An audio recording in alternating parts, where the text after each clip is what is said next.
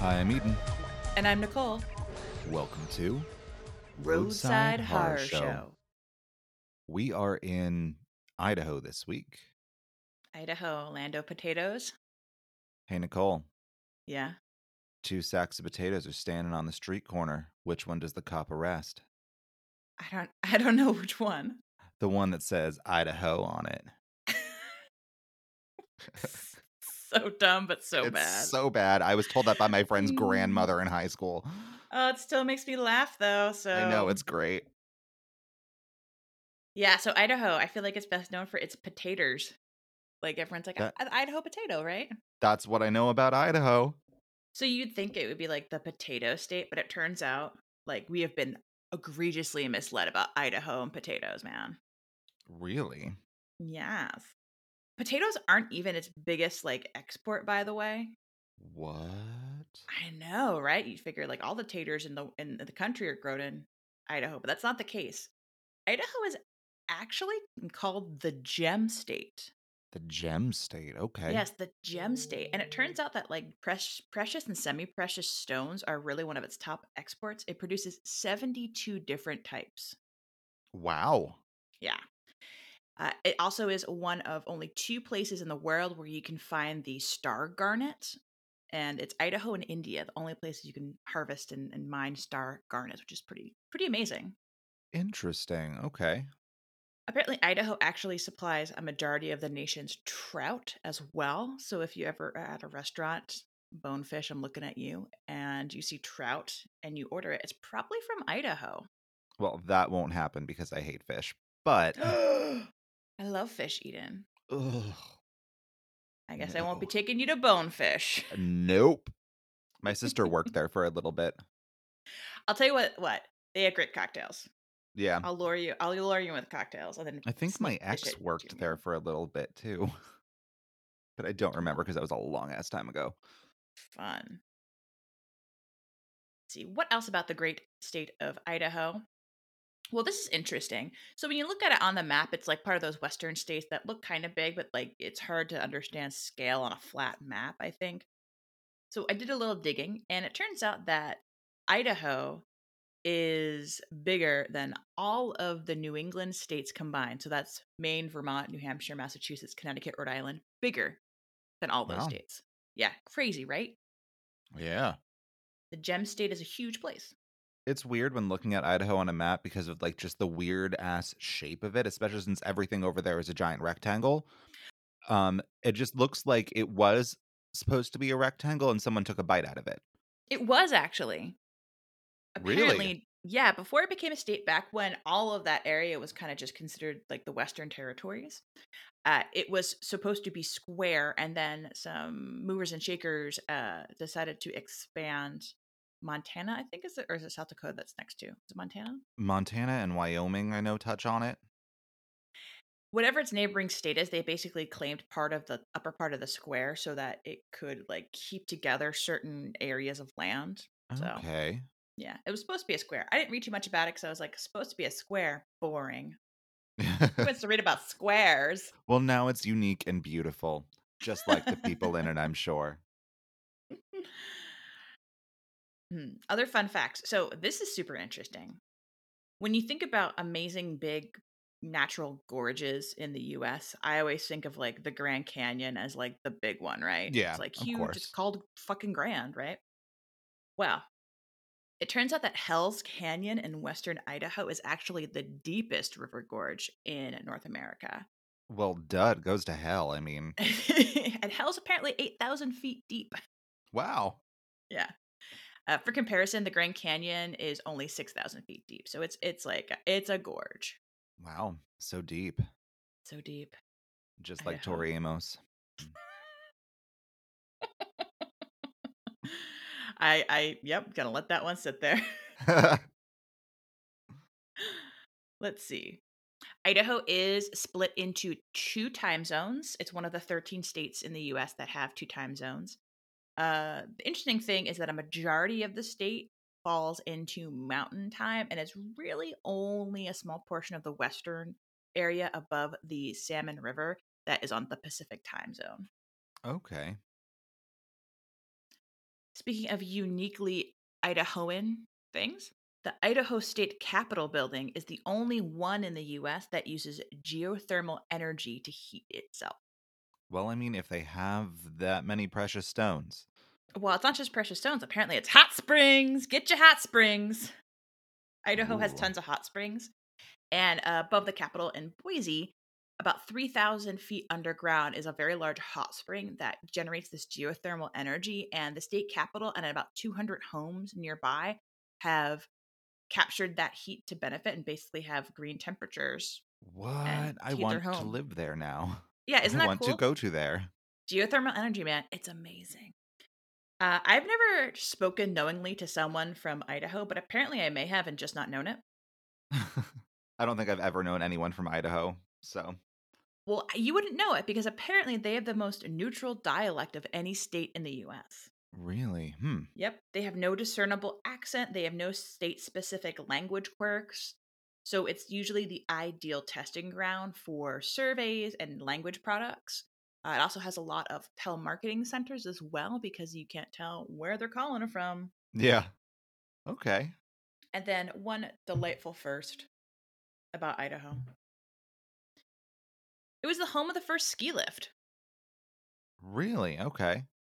So the Union Pacific Railroad felt that the slopes of the Sun Valley in Idaho would be really attractive to skiers to get their winter snow fix since the ski season was extended in that part of Idaho. So one of their engineers came up with the chairlift concept in 1936 and he modeled it on the banana hooks that he saw that used to carry fruit off of boats. And he used that design to create the first ski lift. Interesting. All right. I've never been on a ski lift because I refuse, but they seem really, really scary. I feel like some of the parks, like I feel like Dorney Park and the San Diego Zoo, they have like ski lift type things where like Really? comes Hmm. behind you and it like scoops you up. I don't know. I've only ever been to Dorney Park like maybe 3 times. Good for you. Yeah, I always went to Hershey if I was going to go to a park that was somewhat local. Yeah, I've been on ski lifts, never with skis on. I feel like it would be a whole different thing to try to hop onto a ski lift with like ski strapped to my feet, but I have Oh, been on yeah. ski lifts when I've gone to, mountain coasters, alpine coasters and things like that.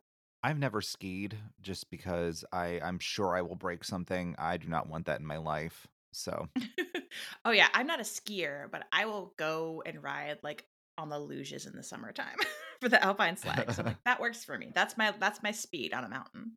But yeah, that is my fun fact cavalcade for Idaho, the gem state. I just want to like I just like picture their flag with like gem and the holograms on it. oh my God, it's truly outrageous. Truly outrageous state. Well, thank you for that, Nicole. Lots of things that we know now about Idaho beyond potatoes. Hmm. I guess I will dive into my story. If I can click on it. There we go. My story for this week takes place in Idaho Falls, Idaho, which has a population of 62,888 people as of 2018, making it the largest city in Idaho outside of the Boise metropolitan area. It also has an area of 24.55 square miles. It is situated in Bonneville County, which shares a border with what I believe would be Wyoming.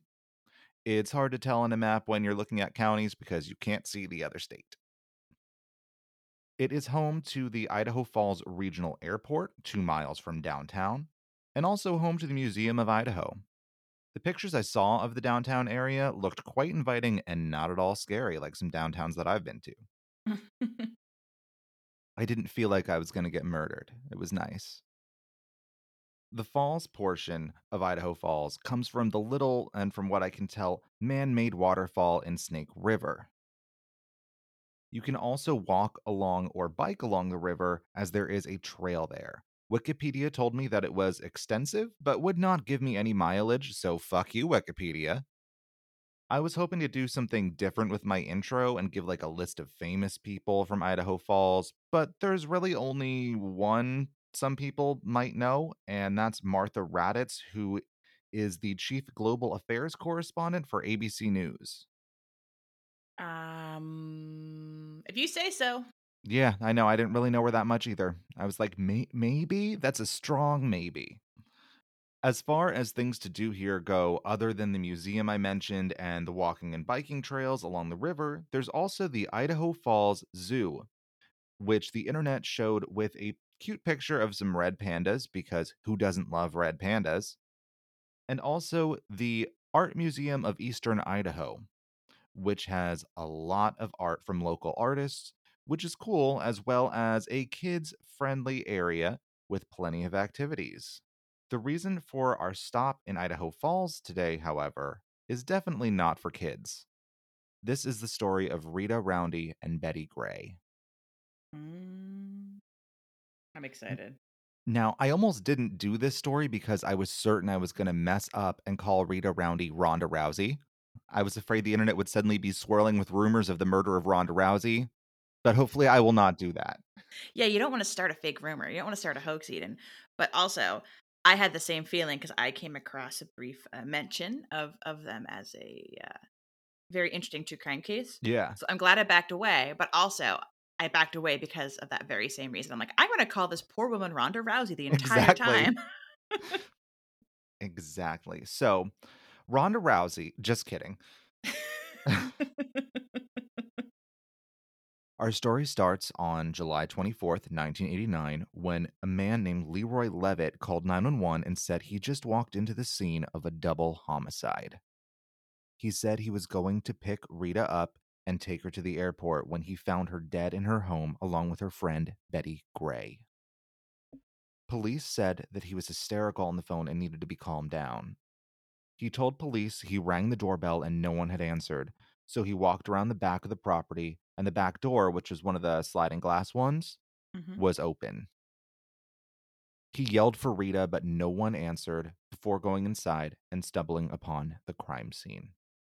It was apparent why Leroy was so freaked out when he called 911. Not only were two of his friends dead on the floor, but there were 18 red, now burnt out, candles on the stove in the kitchen. They were in a U shape with six on the left, six in the middle, and six on the right. And in the center, in what appeared to be in blood, was written, "Satan loves you." Okay, that's fucking beyond creepy. Yeah, exactly. That's the whole reason I wanted to do this damn story. One of the police on the scene, Detective Rodriguez, was actually an expert in satanic murders. So the setup of the 18 candles being 666 was not lost on him. Wait, they just happen to have a satanic murders expert on their police force? Apparently. I mean, What the happy hell is coincidence? happening? I What is know. Ugh, Idaho is it's an interesting place. that Hell's Canyon, Eden. That's how the demons get in. It is, yes. It actually plays into my story. No, it doesn't. Sorry to disappoint. So, looking at the crime scene, however, it was nothing like what Rodriguez was expecting to find. 49-year-old Rita was in the bedroom upstairs, in bed, looking down with one shot to the head. He said she looked rather peaceful and like she was sleeping. The body of 47-year-old Betty Gray was in the guest bedroom, and just like Rita, she was also lying in bed. However, she was face down and also looked almost like she was sleeping, and she had been shot behind her right ear. There was no sign of any sexual assault on either victim, and both seemed as if they had been taken by surprise from the rather peaceful poses, and no bruising or scratches or any other signs that might indicate defense wounds were found. For me, this lays in stark contrast from what we think of with ritual or satanic murder. Look at the Manson family or Richard Ramirez. Victims of ritual murder or satanic murder are usually sexually violated, bloody, usually anything grisly and scary that you can think of. That's usually what goes into a murder like those. But this one is pretty clean as far as murders go. Mhm. Nothing had been stolen either, so it wasn't a robbery gone wrong. The house was in complete order, nothing turned over or out of place. The only room that was strange was the bathroom, which had some blood in it, probably from the killer washing up. And the weird part here is the toilet seat, which was up. Oh, the killer's a man. No woman Yeah, would have the toilet seat up in her house. I know that much. exactly. That leads me to immediately associate this crime with a man. I'm sure, unless, Rita is really talented and she is not, and she's just not peeing, and she's standing up to pee. dream of dreams for girls in public restrooms, I know, but Mhm, I don't mhm. think Rita was quite that talented. There was also evidence that the killer had stuck around for a while too, police said. He had sat in the lazy boy chair in the living room, smoked 4 or 5 cigarettes, and left a half drunk can of Mountain Dew behind. I So don't much know, DNA everywhere, Jesus. right? I don't know if Satanists don't satanic care. murderers usually like to do the do, but that's where we're at, I guess. It makes sense. Mountain Dew, Code Red makes sense. It makes Oh, sense. exactly. Yes, I see where you're going now. Let's start the new satanic panic around Mountain Dew and Slim Jims. Yes. Christians will be up in arms and boycotting. Wonderful. So, I mean, this is 1989, like I said. So, DNA was a thing, even though it was still very much in its infancy. Like, from what I found online, 1983 to 1986 would have been the first time they used it in a criminal investigation. Mm. But you needed like large amounts back then. Yeah, and I imagine like someplace like Idaho Falls probably didn't jump into that DNA Exactly. research. I mean, it's probably gonna be super expensive back then too. Oh, yeah, and I mean, even nowadays, like, most police stations don't have, like, a lab. They need to send it out, and that takes forever sometimes. Mhm. Mhm. Unless it's, like, a super high profile murder case, it's gonna take a while to get that DNA. Mhm. It's not like the movies and the books. I wish it were, but it's not. There weren't any fingerprints that could be lifted from the soda can, however, which was a really big bummer. There wasn't much physical evidence to collect at all, in fact, but they did find one bullet in Rita's wall, which was a 9 mil. Hmm. Just like me, Rodriguez knew this was not an authentic ritual murder because this guy had cleaned up after himself and was super careful, which, like I said, not really seen in a ritual murder. Plus, like, there's like very few ritual murders. Exactly. Like, Yeah. It doesn't really happen a lot. exactly. The panic But is this way was the 80s, overstated. the height of I satanic panic. know. I know. I know it. That's like what a good red herring to toss in there as like an evil murderer. I will never forget that damn Tom Hanks movie. It was called like Monsters and Mazes or something like that. That was Mhm. about Mhm. that kid that, Got lost in the and sewer and murdered people. yeah, and my mom was convinced that I was not allowed to play Dungeons and Dragons because I would become possessed by demons. So, I know all about the satanic panic. Whereas my mom was like, "No, it's fine they play Dungeons and Dragons. It grows their imagination. There's no Satan in this book." Well, your mom was a smart lady. Obviously, this was someone smart and careful and not a robber, not a random crazy. It had to be someone one or both of the women knew.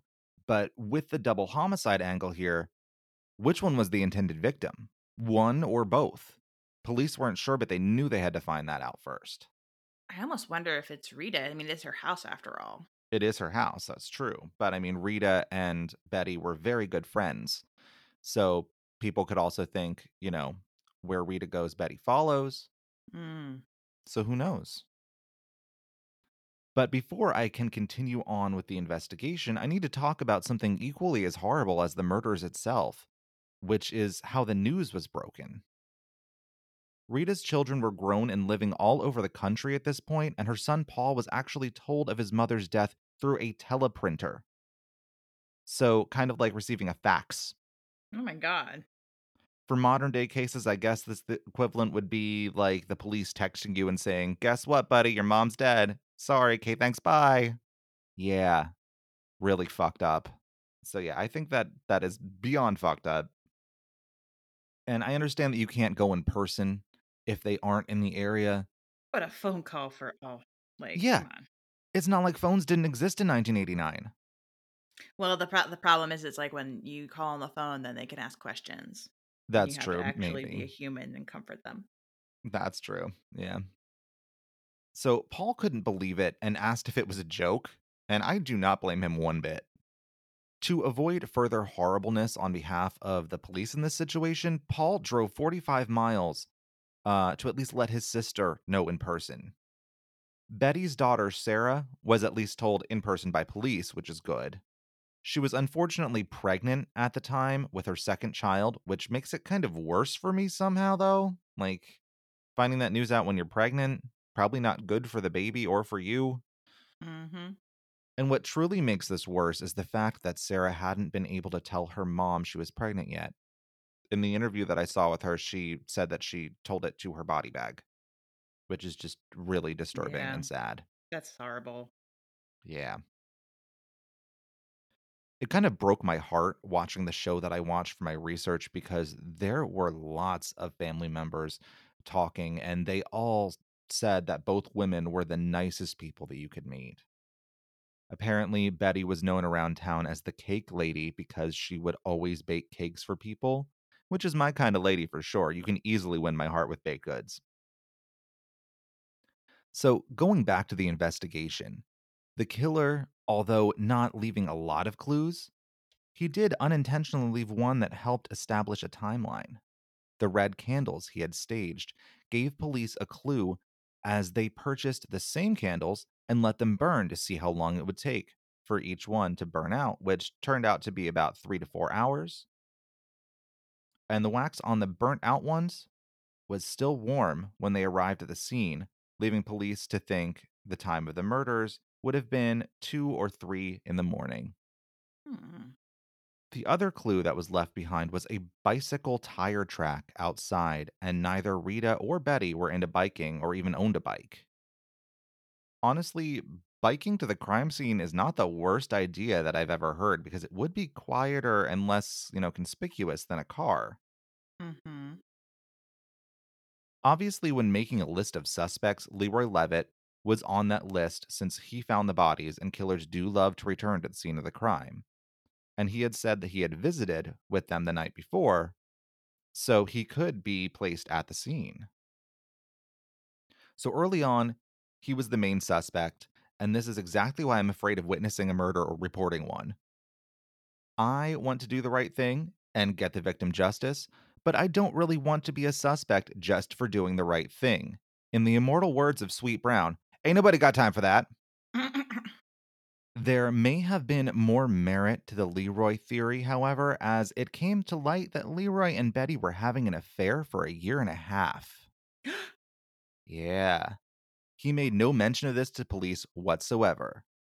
They found this out when digging into things a bit and found cards that he had sent to her and a safety deposit box, which had money for them to, I guess, run away together with. I probably would be, apprehensive to tell the police this information as well. Though because it would make me look more guilty, I would probably still tell them just because it's better to find out from me than find out from someone else. Because then you're gonna look worse. Mhm. This prompted him to take and subsequently fail a lie detector test. But he did have an alibi, which he gave them after this, stating that he had been at home with his wife, which was then confirmed. I don't know what this did to the state of their marriage, but he was soon scratched off the suspect list. There was, however, another viable option for their prime suspect in the form of a man named J.W. Dyer. And I don't know if they found out about him after having their hearts set on Leroy Levitt, but if not, then my money would have been on Dyer from the start since this guy has bad news written all over him. Before coming to Idaho, Rita had been living in New Mexico, and that's where she met J.W. Dyer. And he was completely obsessed with her and had been stalking her for years. Hmm. He had access to guns and could easily have been the one to do this. Rita had changed numbers many times, and he would just magically already have the new one and would continue harassing her. And this didn't stop just because she moved to Idaho. There was even a witness who said they heard Dyer tell Rita he was going to kill her, which is a huge red flag. Yeah. I mean, suspect at number 1 immediately. Exactly. They end up finding Dyer, who apparently was living in Oregon, and he openly admitted to police that he had threatened to kill Rita. But of course, he said he didn't mean it. Yeah, I said I would kill her. I was just joking. She can't take a joke. Exactly right. Yeah. Bitches be tripping. He said he wasn't anywhere near Idaho Falls and was at home in Oregon at the time of the murder, which prompted police to yet again pull out the magical device to end all devices, the polygraph. But guess what? He passed. and they crossed him off the list as well since local police were able to confirm that he had not left the state. Okay. So that's a really good suspect gone. I mean, the polygraph is junk, but like the, Yeah. the Oregon State Police, like, no, no, he was here, y'all. Yeah, exactly. So yeah, I trust them to have done their Yeah. jobs, hopefully. Guess what? I'm drinking Mountain Dew. Satan worshiper. I just realized that. Well, okay. So they then began to look into more recent people in their lives. Rita had been dating a guy who lived in Washington state named Hugh Riley. They'd been together for a while at this point, and her kids said that she really loved him. Something did happen to bring him into question and make him a damn good suspect for all of this as well, though. When Rita and Hugh started dating, he had told her that he was divorced, but she then found out that that was not at all true and he was very much still married. And she called his wife the night before she died to let her know about the affair. Mm, Yeah, uh-oh. Girl, you in danger. exactly. Yes, thanks, Whoopi. Uh, so obviously, this brings the wife in as a suspect too, because who's to say she wasn't overcome with jealousy? My Mhm, money, however, would mhm. still be on the man doing this, based solely on that toilet seat being up, though. Oh, yeah, the toilet seat, that's right. Yeah, although, since Leroy was over the previous night, if no one else had used the toilet, I guess, that Yeah, could it be a could've thing too. yeah, maybe it was just up. Yeah, 'cause oh, I didn't think about that. But also I always put the toilet seat down. I always put it back down. But whoever did it did not, because they're a bad boy. This time around, the mighty lie detector was actually not even used, because this lead died out pretty quickly when both husband and wife had been at a family birthday party during the time of the murders in Washington. ugh, this is getting more complicated. Every time I think they have somebody who's, like, Right? clearly gonna be the murderer, it's like, "Nope, sorry, they have an alibi." Every time it's like it's definitely like you clearly did this. I just don't oh, never mind. Okay. Yeah. So I mean it's definitely a weird one here. And just when it seemed like every lead was drying up faster than a menopausal woman's naughty bits, police received a call from a hospital security guard with a weird story that he thought might be connected to these murders. He said he saw a man at 3 a.m. on the morning of the murder putting a bike into a green International Harvester Travelall, which, for those like me who don't know what the hell that is, it's an old SUV, which was the rival of the Chevy Suburban, made between 1953 and 1957. Okie So dokie. basically, we should not feel bad about not knowing what that car is since we were hella not born yet and our parents were still freaking kids. The security guard said the man hid in the car when he saw him coming, which is, in Among Us terms, sus. He said this guy was sweating and very suspicious, but he had put it out of his mind until he heard about the homicide. Then everything started to click for him. This is very promising since they did find those tire marks from a bike outside the house. And I don't know if that was made public or not. He said that the man was in his 50s with grayish black hair. The bike was interesting too because he said it was a girl's bike with a wool seat, and the man also had a backpack with him. They had him sit down with a sketch artist and give a description of the man he had seen that night, and what they saw on the page was shocking.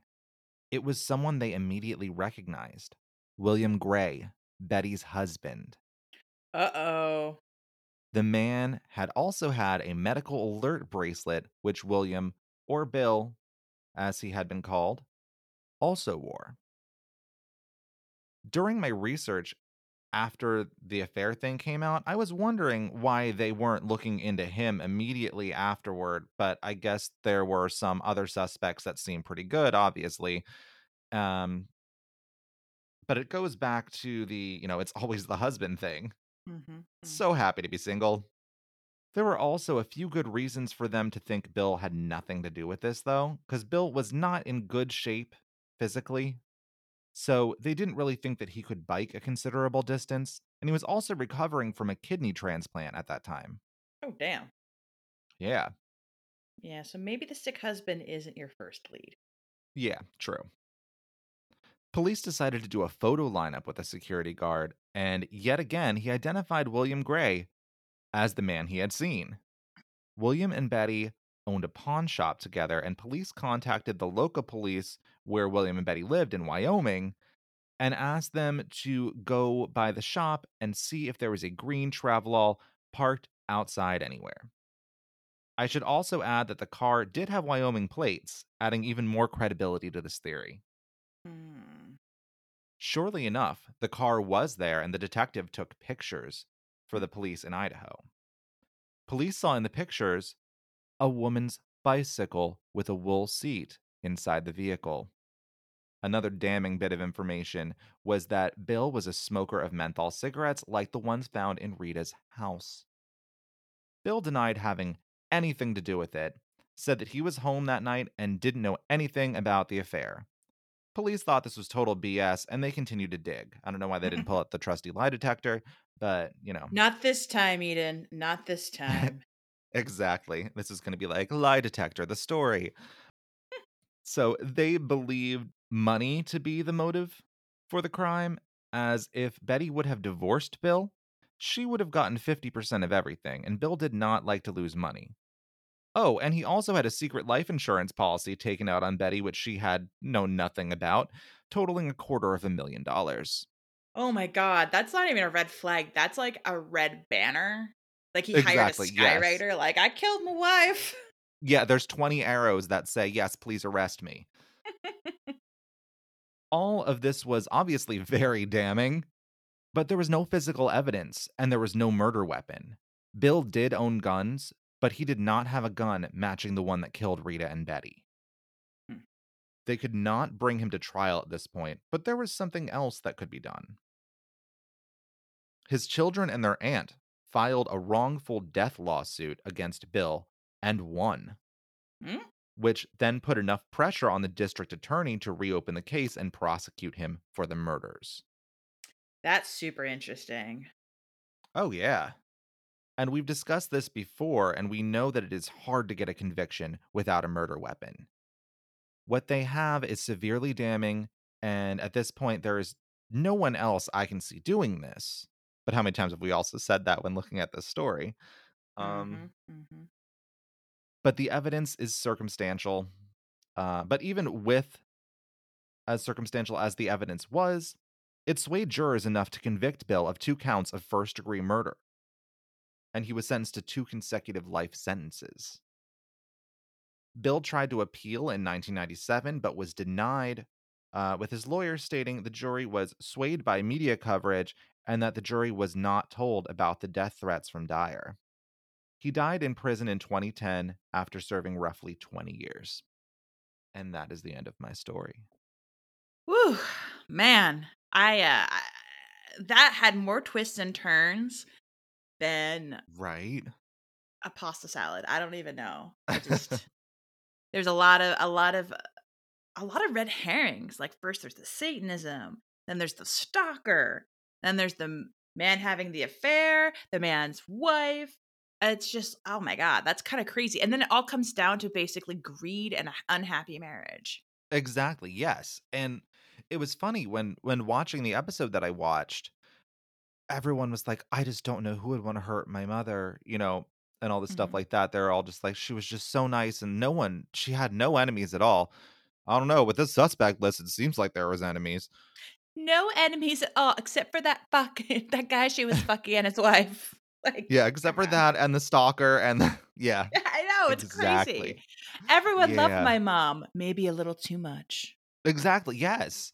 I mean, yeah, they seemed like Ridiculous. wonderful, beautiful women, and I'm sure they were, but the fact remains they did have enemies because there was a shit ton of suspects.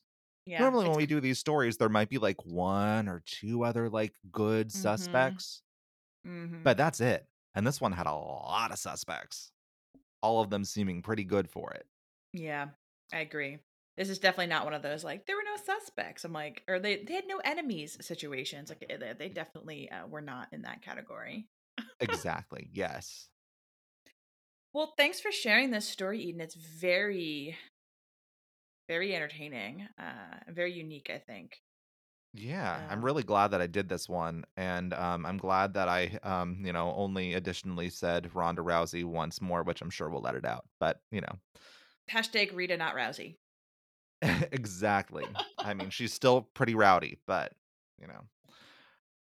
So sources for this week were Wikipedia, Deseret.com, Findagrave.com, Spokesman.com, InvestigationDiscovery.com, lightonline.com, express.co.uk, and an episode of On the Case with Paula Zahn. Paula. Sorry, Oh, do you I actually love know who she is? Because I didn't.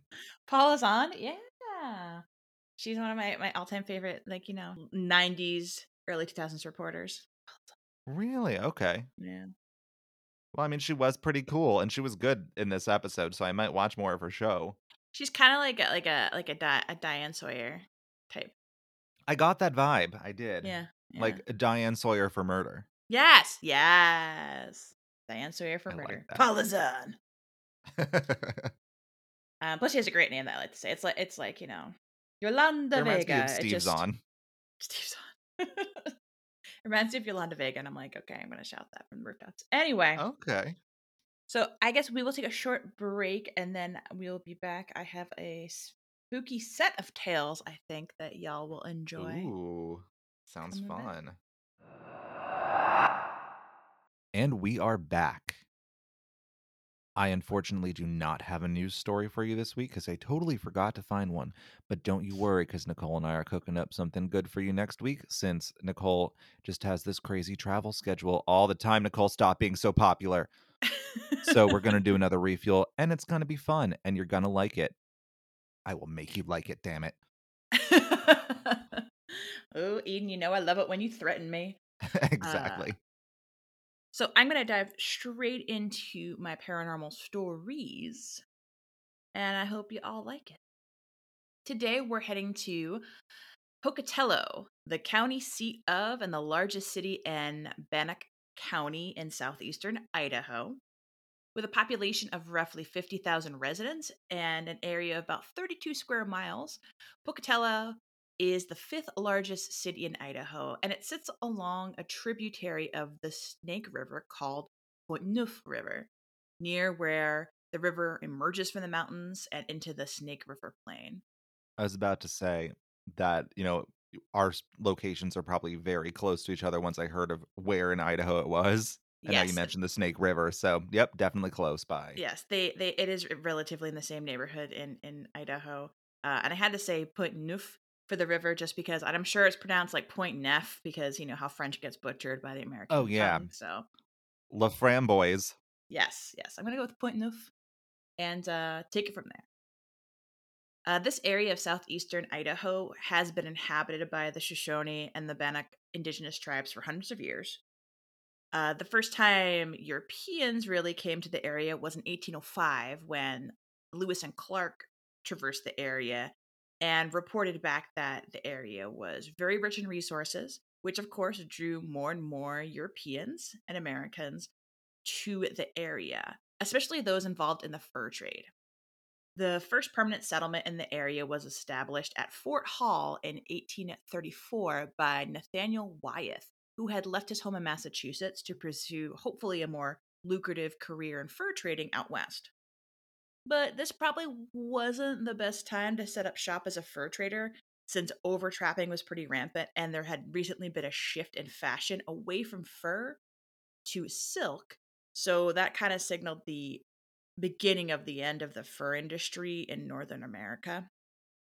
But luckily, the folks who had also come to join Nathaniel Wyeth in Fort Hall were helped out by its location to the Port Neuf River and transformed it into a supply stop for travelers who, especially those who were on the Oregon Trail. Insert your dysentery joke here now. Of course. Although thousands of settlers passed through Idaho along the Oregon Trail, it really wasn't until gold was discovered in the 1860s that settlers actually began stopping in Idaho in large numbers.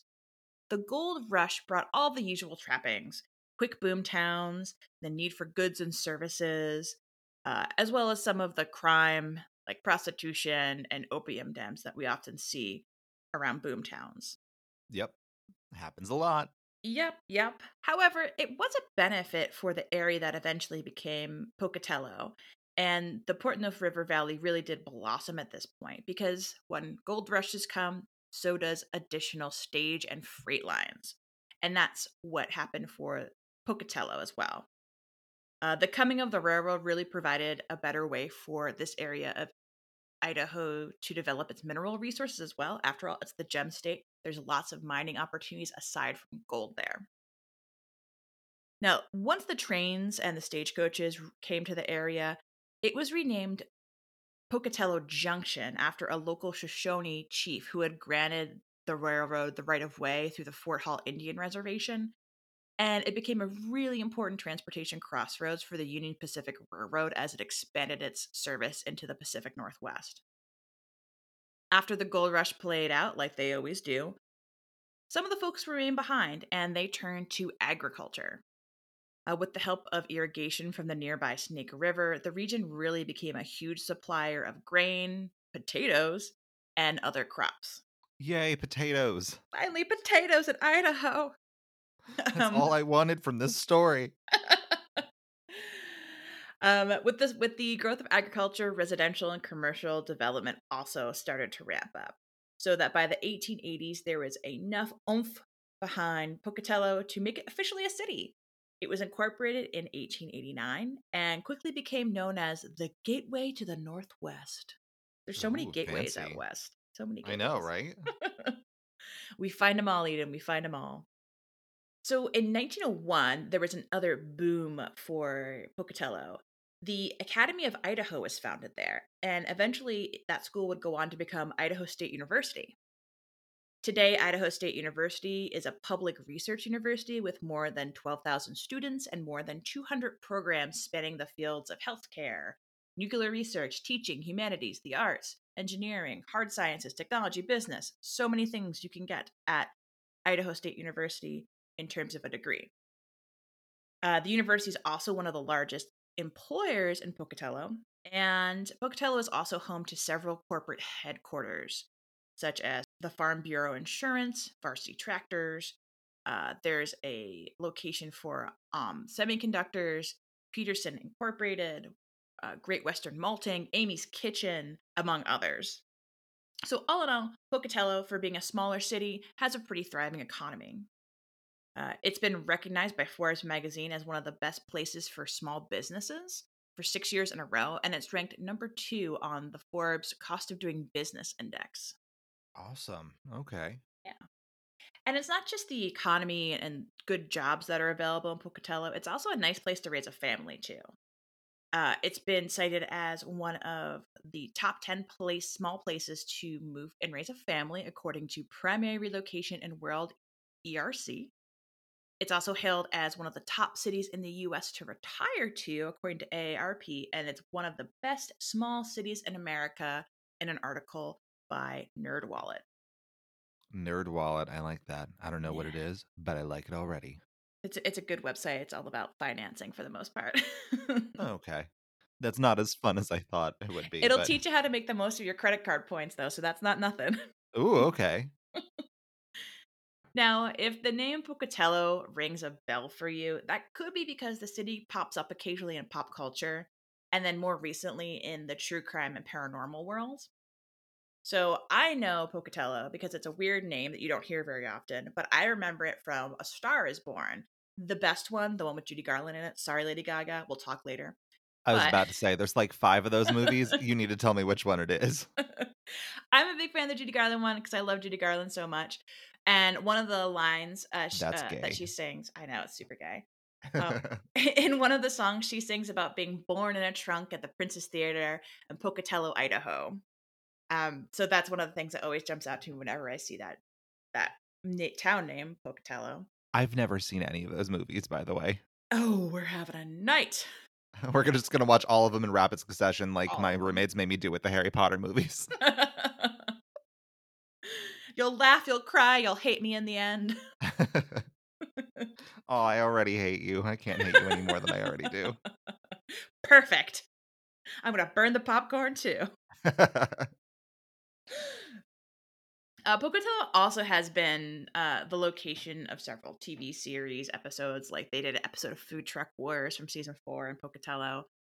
And its town flag reached a pretty high level of notoriety in the early 2010s.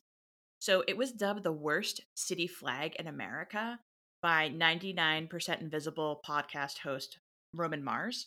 That's rude. Well, even better is that Mars went on to feature the flag as part of his 2015 TED Talk about good design choices. I need to look up this flag now.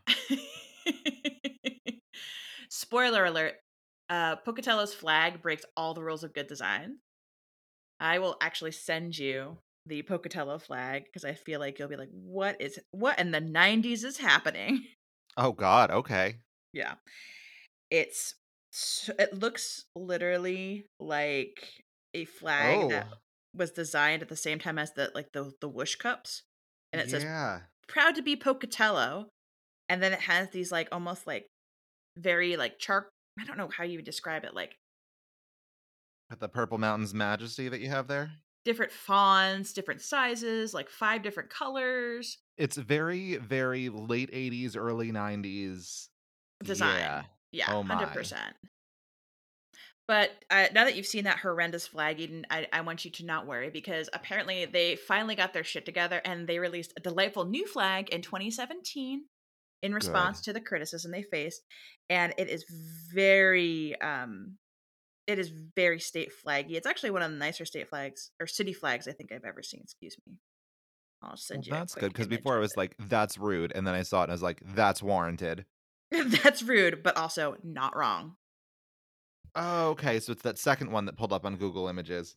Yes, where it's a very clean, very like 3 colors. It's very clear that it's mountains. Yeah, so that's now the Pocatello city flag. Although with that star, it's reminding me of Bethlehem. A little bit, a little bit. Although I did think it was so funny that like that's like if you Google Pocatello, like that comes up that TED Talk, and I'm like, okay, TED Talk, Oh my Stars god. Born. What's not to love? Well, what's not to love is the fact that Pocatello also pops up in some recent true crime things that Oh I've learned no. about. You remember? Do you remember that documentary "Abducted in Plain Sight"? I think we talked about it for quite a bit. How can anyone ever forget Abducted in Plain Sight? I'm sorry, that the documentary that leaves you wondering what you just watched, and that you have to pause every, I'd say, 3 minutes to be like, "What the fuck is going on? What is wrong with everybody?" Mhm, mhm. For anybody who is listening who has not watched it, 1, I encourage you to watch it. It's available on Netflix, I believe.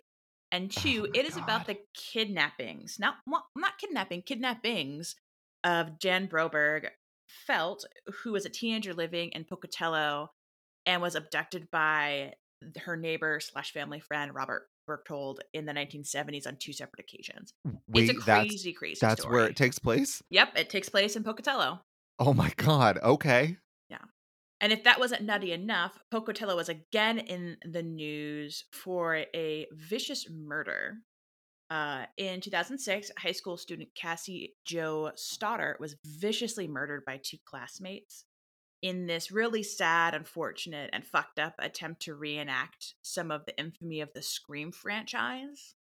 Oh, They yeah. Do you remember that where they basically like went over, hung out at the house with her and her boyfriend, and they Yeah. snuck downstairs, unlocked the basement, and then after her boyfriend left, they came back and like tried to lure her to the basement by making spooky sounds, and eventually she ignored it and fell asleep, and they like stabbed her to death. It Yeah, was what the super fuck? super sad and fucked up. I love Um, that movie, but I don't love what happened there. yeah, yeah. So that also took place in Pocatello, but I really buried the lead here, and I'm sorry because I was just so tickled by all the randomness of Pocatello. But it's also known as the most haunted city in Idaho. Wow, okay. It's been featured on Ghost Hunters, and it turns out that its history as a stopping point along the Oregon Trail and as a gold rush town has really led to kind of some seedier and bloody goings on in its history. I feel like that does not surprise anybody because, like, the gold rush towns always have ghosts, it seems, because there's Yep. always, like, really unsavory things going on. Yeah, it's funny because they're relatively young cities and towns, but because of that unsavory history, it's just nuts. Yeah. So let's swing into some of the top paranormal hotspots in Pocatello and poke around for a bit. Poking some Pocatello. So first up, Pocatello High School. The high school is considered one of the most haunted places in town, and I'd venture to say it could even be considered the most haunted high school in the nation. Wow, okay. Yeah, both faculty and staff agree there is something off about the building. It's very spooky, not only after hours, but also during school hours. Toilets will randomly flush, doors mysteriously slam shut. Some people have even reported like feeling a creepy presence following them around the hallway. And it's not Gross. that weird overgrown junior who's like, trying to get a date. Disgusting, thank you. Disgusting. Gross. Pocatello High was constructed in 1892, but in 1914, the school burned to the ground and had to be rebuilt. Since the rebuilding, there have been reports of the uneasy feelings. One of the most distinct ghosts that is rumored to inhabit the school is that of a ghost who supposedly killed herself. Her suicide took place at some point between 1930 and 1950, and they believe that the girl was part of a suicide pact with her friend. And when the girl and her friend decided to go forward with the suicide pact, the friend backed out, and the girl unfortunately hung herself from her locker. Now the girl's angry spirit haunts the school halls. People say they can smell a very strong scent of the girl's favorite perfume lingering in the air at random times. Others claim to have seen an apparition of a young, confused, and sometimes angry looking girl wandering the hallways. Okay. Although I wasn't able to confirm the story of a girl killing herself at Pocatello High during those years, there have been at least 6 confirmed deaths at Pocatello High Oh, since shit. 1914. Yeah. So, That's crazy, okay. yeah, it's like I know death happens everywhere, but like 6 deaths at a high school kind of randomly is a little surprising. That's a lot for a high school, because you think most of the people in the building are of an age where they don't usually die of natural causes. Yeah, yeah, exactly. And then there was a story that popped up in 2014. And that's when a spooky video clip of the security footage from Pocatello High went viral. So, this video footage was taken during the school's winter break when not a single person was supposed to be in the building. However, the video definitely shows a clear, mysteriously shadowy figure moving in and out of a bathroom towards a bench and then walking down a hallway. When Meanwhile, the hallway's lights kind of flicker off and on, and the Ugh. figure is kind of transparent. It almost looks like something invisible on the film that's kind of human shaped, but it moves like a human. It's super creepy. If you ever feel like Googling or searching the internet for ghosts caught on camera, chances are this viral clip from Pocatello High will pop up. Well, who was recording it if no one was in the school? It was the security footage. Okay, They still gotcha. had the security cameras on. So this viral clip caught the attention of several media outlets, and it led to the high school being featured in the 2019 reboot of Ghost Hunters on A&E. So Oh, the Ghost wow. Hunters went out there to check it out because of that piece of video footage. So super creepy. High school, like I was kind of like blown away because everyone's like, "Oh, the high school's weird after hours," but I'm like, and then there's this ghost of the girl who killed themselves, and then stuff popping up on camera, just like, oof, no thanks. High school's rough enough. Yeah, I don't need exactly. ghosts. And I'm always super skeptical about the stories in buildings where like this person committed suicide in the basement and blah blah blah blah blah. Hmm. I'm always Hmm. very much like, did they though? Are there records? Oh yeah, you know? every school has like the kid who killed themselves. A lot of universities have that. Yep. And it's kind of speaks volumes about how sad it is that that happens frequently enough that people are like, Yeah, "Oh yeah, yeah, definitely someone killed exactly. themselves here." But yeah. So moving on to the next stop in Pocatello. Let's clear the air, literally. Let's get outside, enjoy some nature. We're gonna head to Cherry Spring Nature Reserve. Now, Cherry Springs is a very popular park. It's a place that has lovely trails, pavilions, beautiful scenery, lots of bright colors. It's very bright and airy. Looking at some of the photos online, it's like I would like to go to there. So it's a little wonder that Cherry Springs Nature Reserve has become a really popular spot for family outings. It's where folks go to get their senior photos taken, and it's also a great location to probably take somebody on a first date or you're just going to go for a nice walk and chat. A walk and talk. That works for me. Nature's fun. Nature is fun until the lights go down and night falls. And that's when the eeriness begins at Cherry Springs Nature Reserve. The park kind of transforms into a hotspot for paranormal encounters. Many My office people. transformed into a hotspot because I don't have my air on. You're melting. I am melting. The area in the park, it's known to have really high electromagnetic levels, which means that after the activity of daytime has kind of simmered down and evening falls, people left in the park say they feel like they're being watched and they just get this real deep sense of uneasiness. Well, that's disgusting. Thank you. It's not a man in the bushes. It's something else. I immediately thought about some of the things we've talked about, how certain vibrations and sounds can trigger fear responses, and that's Yeah. kind of what it sounds like here.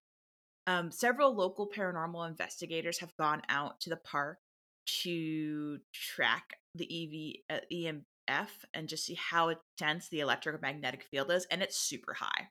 Oh, wow. High to the point where they actually are able to capture really interesting images on camera.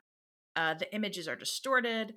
The film tends to have a lot of what you would see in like typical ghost photography.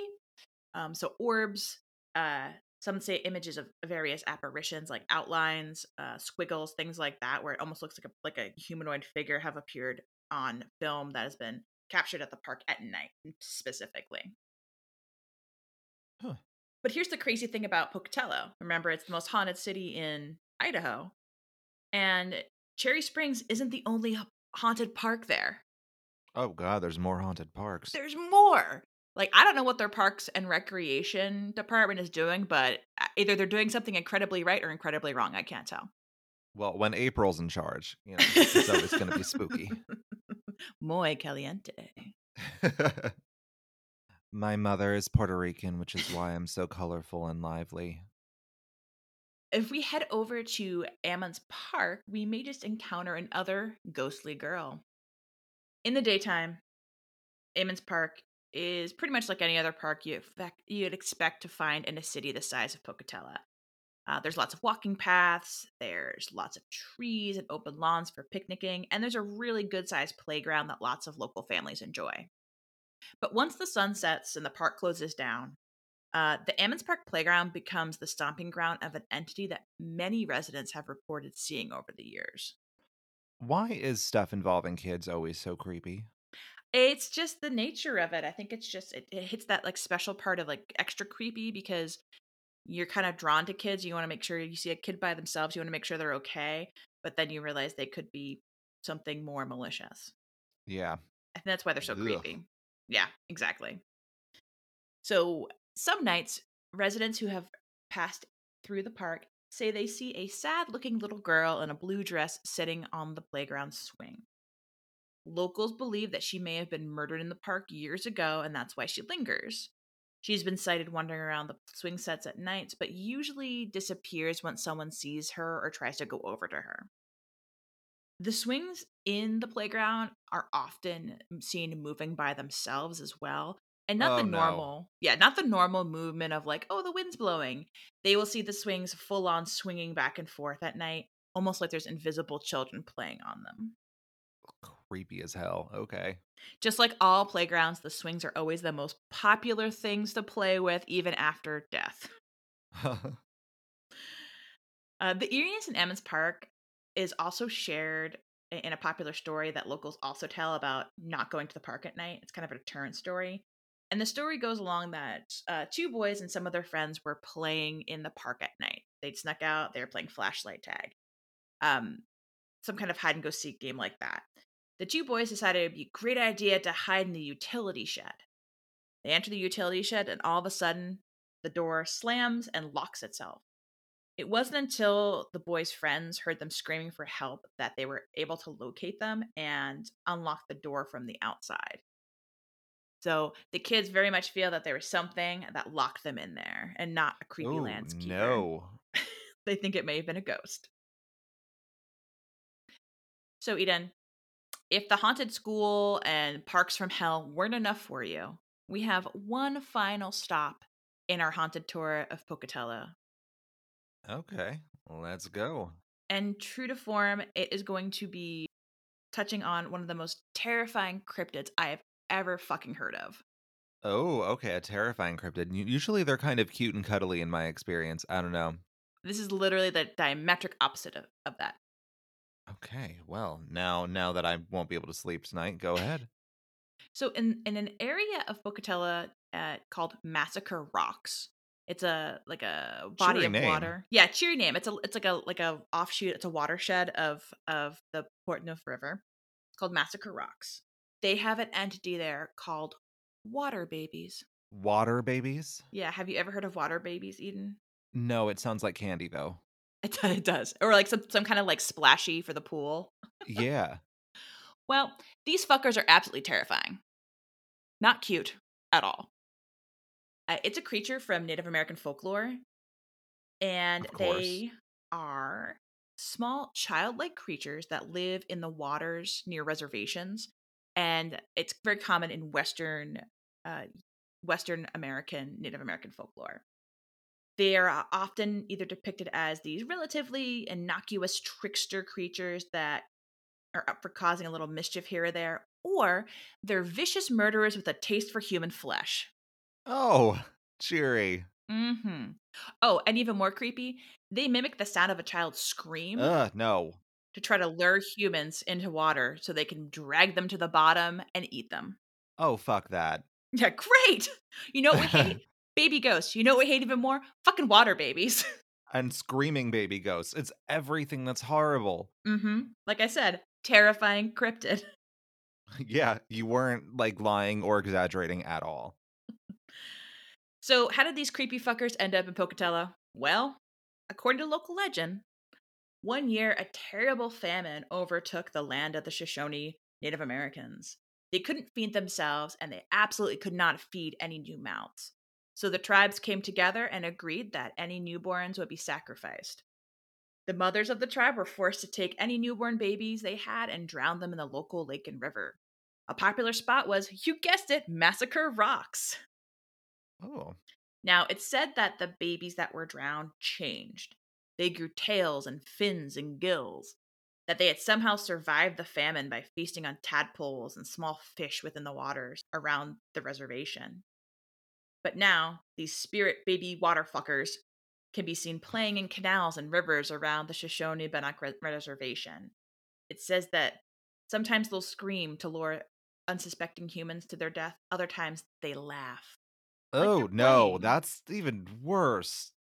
So, in summary, if you're ever near a body of water in the Western United States that happens to be near Native American land, and you maybe hear children laughing or screaming, approach with caution. I'm just saying, I don't want you to get eaten by a water baby. Avoid all children. In general, you know what? Everywhere, just everywhere, avoid children. So that about does it for the tour of Idaho's most haunted city, Pocatello. My God. Okay. Yeah, this place is really, really bizarre. Yeah, yeah. So Eden, would you like to visit Pocatello? I would as long as I can stay far, far away from the water because That's there's no fair. way I'm dealing with those stupid water babies. I mean, it has a really, really cute downtown. So, I mean, we'll just stay downtown and maybe go to The the parks downtown is fine, in the yes, just daytime. nowhere near the water babies, the murderous, laughing, screaming babies of death. Yes. Ugh. Yes. My sources for this tale were Wikipedia, onlyinyourstate.com, BoiseStatePublicRadio.org, the City of Pocatello website, IdahoStateJournal.com, and WeirdUSA.com. Thank you, Nicole. That was mind-numbingly terrifying. I thought you might like that one. And by like, I mean absolutely hate it. Yes, exactly. Fuck the water babies. I mean, not literally, because that's gross, but you know what I mean. Yeah. Well, I guess that brings us to the end of this episode. We'll be back soon. Until then, if you have any feedback for us or you want to check out previous episodes, you can do that in any number of ways. You can stop by our website at roadsidehorrorshow.podbean.com. You can also send us an email at roadsidehorrorshow@gmail.com. You can stop by any of our social media accounts. We are Roadside Horror Show on Facebook and Instagram, and Roadside Horror on Twitter. We'd also like to thank Yoxrox Designs for our logo and eMassey for our intro and outro music. Until next time, Roadsters, don't get eaten by water babies. That too. And also, creep on creeping on.